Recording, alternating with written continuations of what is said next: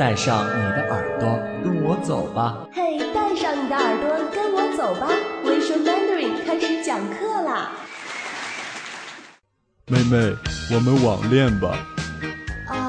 你是党员吗？不是，但这重要吗？那你是团员吗？也不是啊。这与网恋有关吗？那你是少先队员吗？很多年前就不是了。你问这些做什么呀？很遗憾，你既不是党员，也不是团员，更不是少先队员，那你怎么配得起我啊？我可是我们班的小组长呢。妹妹，我们网恋吧。好啊，那如果我想你的时候，你会来看我吗？会的，会的。无论你在漠河还是南海，拉萨还是青岛，只要你想见我，我一定去看你。请问你在哪儿啊？我在非洲。妹妹，我们网恋吧。好啊，不过先得让我爸同意。这还要你爸同意啊？那你爸呢？他现在正在帮我打字啊，我才4岁半，还不会打字。你怎么不说话啦？叔叔好。哈哈，大家好，欢迎收听 Visual Mandarin， 我是李想，我是聪聪。节目开始之前的对话，想必大家都听明白了。这妹妹对付男人还真有一套呢。我们今天要聊的就是这个话题，网恋。是啊，自从网络诞生之日起，人与人之间的沟通就已经不仅仅局限于面对面的交流了。是啊，现在交友的方式实在是太多了。比如说，我们已经常常用 QQ 啊、MSN， 还有聊天室、交友网站、贴吧等等，就怕你不上网，只要上了，就肯定能交到好朋友。对，聪，咨询你个问题啊。说吧。现在还有人相亲吗？相亲当然还有了，比如说在信息不发达的农村，想结婚还是要相亲的。传统意义上的相亲指的是家里人或者媒人给介绍的，两个人见面聊天后，如果觉得对方可以和自己白头偕老，就会手牵手走进婚姻的殿堂。这样看来啊，网恋见面的话也算是一种相亲吧？网恋也是一种恋爱，只不过中间的红娘不是某一个人，而是网络，本质没有变，变的只是形式而已。说的是，这个世界上啊，只要是有男人又有女人的地方，就会有恋爱故事发生。没错，不要说在宽松的网络上，就是在严密的监狱里也一样。我曾经看到过一篇报道说，上海的一个服刑的老头假释后，和一个可以做他女儿的女人结婚了。不要说安全的网络上，就是在危险的战场上也是一样。过去的那个战场，每一战争就有20多个英国的女兵在战场上紧急怀孕了。哎呀，恋爱真是无处不在啊！祥和的天堂，残酷的地狱，古老的传说，浪漫的科幻，哪里不产生爱情？更何况一切都是由人来参与的。现在还没有听说过其他动物会上网的。这还是大的环境，我们更应该具体到上网的人的心理。对，那你说说网恋都有哪些心理依据呢？这样说吧，每个人都是有感情的，而人的一切感情呢，爱情又是最丰富的。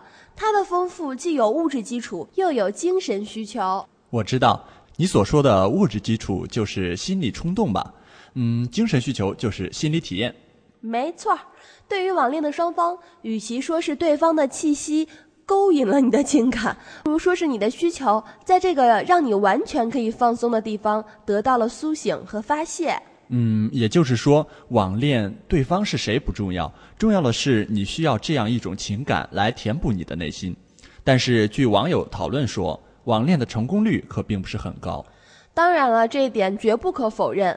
你要知道每个人网恋的目的是什么，因为在现实生活中，感情的磋商还是仅仅为了生理上的需要呢？其实啊，我也有过网恋。真的啊？是的，曾经在网络上认识一个人，聊得特别好，过了不长时间就决定见面了。快聊聊，快聊聊，那你当时心情是怎样的？大家都知道啊，在网上聊天能算什么？彼此一点了解都没有。聊天时说的话10句还不一定有1句是真的。那你们就见面呀。是呀，只是好奇嘛，可以理解了。那之后是什么结果呢？一个词，相差甚远。我早就猜到了，心里的幻想对网恋太重要了。有时候呀，它几乎就是整个网恋的所有内容。客观地说，对方是谁？不知道。对方长相如何？不知道。对方是真是假？更不知道了。是呀，所以之后我再网恋的话，就会要求看对方的照片。看来你是陷入了网恋的漩涡中呀。那之后的见面结果呢？一句话，想找个地缝钻进去。不会太夸张吧？一点都不夸张。我见了之后啊，就问他，那照片是你的吗？你真是死不悔改。现在电脑 PS 技术那么发达，你当然很容易被骗了。但是我也考虑到，你说骗得了一时，能骗得了一世吗？也不能这么说，说不定人家的目的和你不一样呢。哎呀，真不敢往那方面想。但是你毕竟和他恋了，你和他恋了，就证明你至少相信了他的存在。那你为什么会相信他呢？你相信他的一切就是来源于他在你面前展示的那一部分，而那一部分大部分又是通过文字所表达出来的，说的有点绕。哎呀，我要有你这么明智就好了。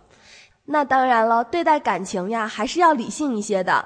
现在的网络征婚、网络征友的现象太多了，有的网站里呀，一半的帖子都是关于这些的，已经成为一种潮流，一种趋势。那我们给大伙介绍一下网恋的一般程序吧。一般征友，如下程序发帖子就可以了：一、自我介绍；第二，征友要求。对，如果想发展成相亲对象的征友，建议按如下程序进行。一、自我介绍，建议如果您张贴您的照片，也许成功率更高一些。第二就是征友要求，第三就是说明征友的性质及区域。像类似这种模式呀，都已经发展很多年了。是的，网络上还有关于一个话题的讨论特别火，那就是网恋是婚外恋吗？这还用说吗？对于结过婚的人来说，不但是，而且绝对是。网恋的人必然要付出感情，感情都付出了，这能不是婚外恋吗？婚外恋从来不是只有了身体的融合才叫婚外恋的，精神上的红杏出墙那也是婚外恋。真的？如果只认为身体上的婚外恋那才叫婚外恋的话，那这就把感情也看得太不是回事儿了。还有一点啊，很重要的是，网恋很有可能会发展到现实中去，只是时间问题了，真是潜在的星星之火呀。当然，你想想，感情的发展当然会有身体的渴求，不过这个婚外恋看似渺茫，让人们觉得生活侵犯不大而已。有人说呀，网恋发生于聊天室，发展于 email， 成熟于电话线，终结于见面。说的不错，有点绝对了。不过大多数情况下不会脱离这个公式的。是啊，说了这么多，我们还是要提醒听众朋友要慎重交友，不仅仅是为了自己好，也是为了别人好。没错，那今天的话题我和李想就跟大家聊到这儿了。如果你也想对网恋还有见网友这样的问题发表一些您自己的看法，那么就登录我们的网站吧， www.visualmandarin.com。 我们下次再会喽，拜拜。拜拜。Visual Mandarin